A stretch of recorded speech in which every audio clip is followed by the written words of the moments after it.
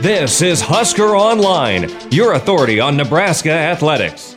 Both Chancellor Green and I pushed very hard in our meetings, respective meetings, that attendance should be based on local authorities, health officials, governments, etc. Again, in our footprint, our situation is different. That does not appear that it's going to be the case. Certainly did not want it to be a deal breaker. And we're going to think of some innovative ways to have our fans involved. We love our fans. They're the greatest fans in college football. Hopefully we can get them involved in some innovative ways, and we're already working on that. The important thing is that our fans are going to have Husker football, and they're not going to be able to be in their seats, hopefully just for a year, but we're going to need them now as much as we ever have.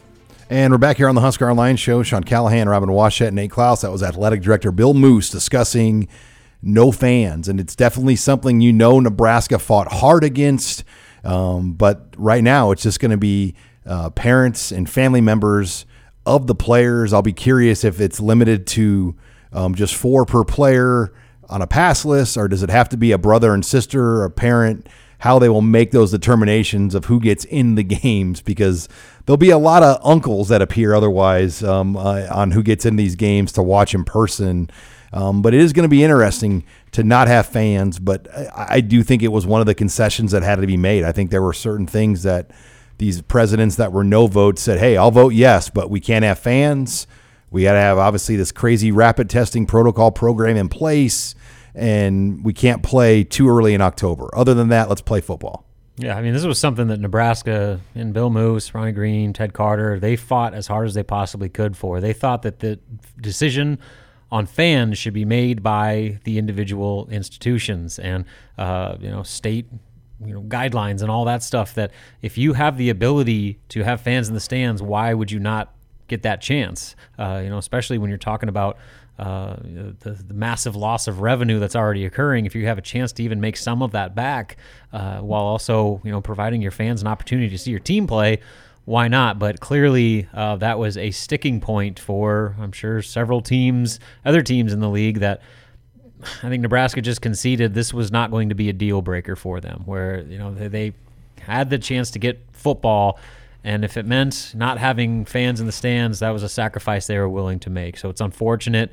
I know Nebraska, if they were able to, would have had as many as they possibly could fit in Memorial Stadium. But at least 30,000, as we know now. Yeah, and now the other element to that, too, is there's no tailgating allowed on campus. So this isn't even a deal where, like, the stadium club's going to have, a parking lot full of tailgaters or anything like that. Everything has to be off campus. So around the stadium, it's going to be weird. It's going to be great for the bars. Yeah, it's going to be dead. But, I mean, the rail yard might actually get some boon back, and downtown Lincoln and all those normal off-the-grid tailgating spots, those are going to be the places to be. So it's one of those deals where you just got to make the most of it for now, but certainly, unfortunate that, we get football, but nobody's going to be there to see it. Yeah, I get, where the position Nebraska was probably in, how they're, they weren't going to give up their season to fight for having fans in the stands, and I totally get that. But at the same time, I guess I don't understand, why they would –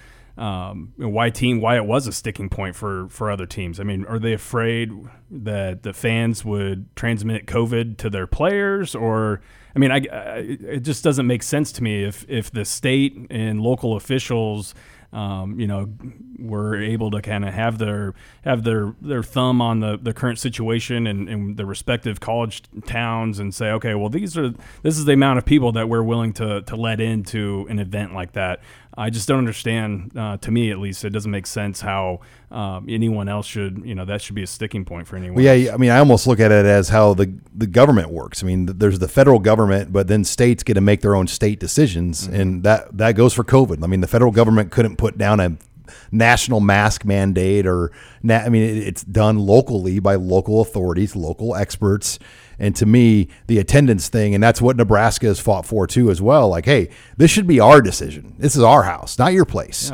Yeah. Just because Rutgers, who, by the way, their statement, Robin, you read that to us earlier, it's pretty hilarious how there was not one word of excitement about coming back to play football for Rutgers, because their president a week ago, he made a really, really out there statement.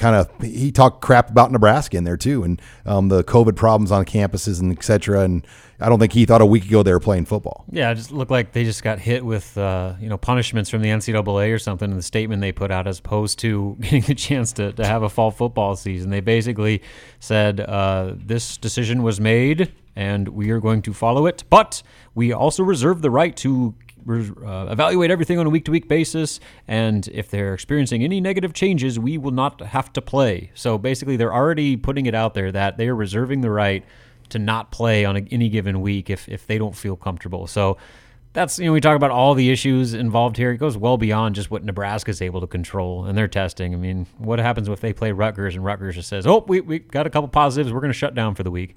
Nebraska doesn't get to play a game. And so, it's just add it to the list of concerns about how we're going to get through this thing unscathed. Yeah, and that goes back to my question about, okay, well, what's the threshold for a possible, bowl bid? If you've done everything possible to be able to play this year, but yet you've had an opponent or two that drops off or that cancels or bails or whatever, and you only are able to play maybe 6 games and you win 2 or 3 of them, should you be penalized for that by not being able to go to a bowl game? I don't know. There's still a ton of questions here that need to be answered, and that we really probably won't have the answers to until we actually get in the thick of this whole deal. And you talk about bowl games, guys. I mean, those are week-long trips.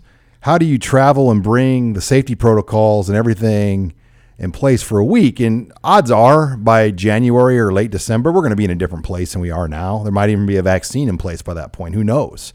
But yeah, today in September, a bowl game situation feels there's a lot of questions to me, as far as what Nate said. I think what you do, Nate, I still believe if you have 8 or 9 spots, the top 8 or 9 go. Yeah. I mean, I think that's the easiest way to do it, because the 6-win thing doesn't really matter anymore at this point. And will some bowls not be able to make it anyway because of no fans? Mm-hmm. I mean, they make their money off tickets, and if you're not going to allow fans, how do you have a bowl game? Yeah, that's why I don't think there'll be nearly the number of bowl games, but I think there are bowls that will be able to sustain, especially if they get the right matchups, and especially if fans are able to go to those games. And so there's a lot of unknowns about how they're going to make it work logistically, but I do think that there's an opportunity for it to happen, especially when you kind of eliminate the previous standards of X amount of wins gets you into a bowl game. In a season where you don't even control whether or not you play, in some cases, you got to kind of leave it a little bit objective, so to speak, to where you can look at a team's record beyond just wins and losses, whether or not they're deserving to go to a bowl. Yeah, it's gonna be fun, interesting, whatever you want to call it, because this is, buckle up, because this whole situation is not going to be dying down. If anything, I think it's going to be having some more twists and turns to the entire deal. And again, we're 5 weeks away from even thinking about seeing anybody strap up the pads and get after it. Yeah, guys, it's been peaks and valleys really since March, and we're at a peak again today, and let's hope that the valleys are limited. Let's hope this peak lasts a little bit more than 72 hours. Exactly. All right, well, I'm sure by the time we get done taping, we're going to learn a lot more. So make sure you're on Husker Online, as we'll continue to fill you in, and we'll know more about basketball as well. Robin will keep you up to date on that. And next week in our show, we will try to break down more about basketball. Thanks again for joining us this week on Husker Online, your authority on Nebraska athletics.